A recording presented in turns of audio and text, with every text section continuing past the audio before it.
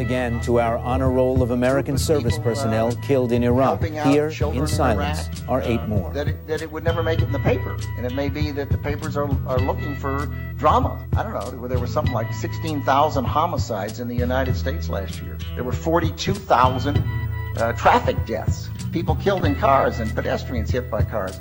That's a pile of people. A lot of dead people.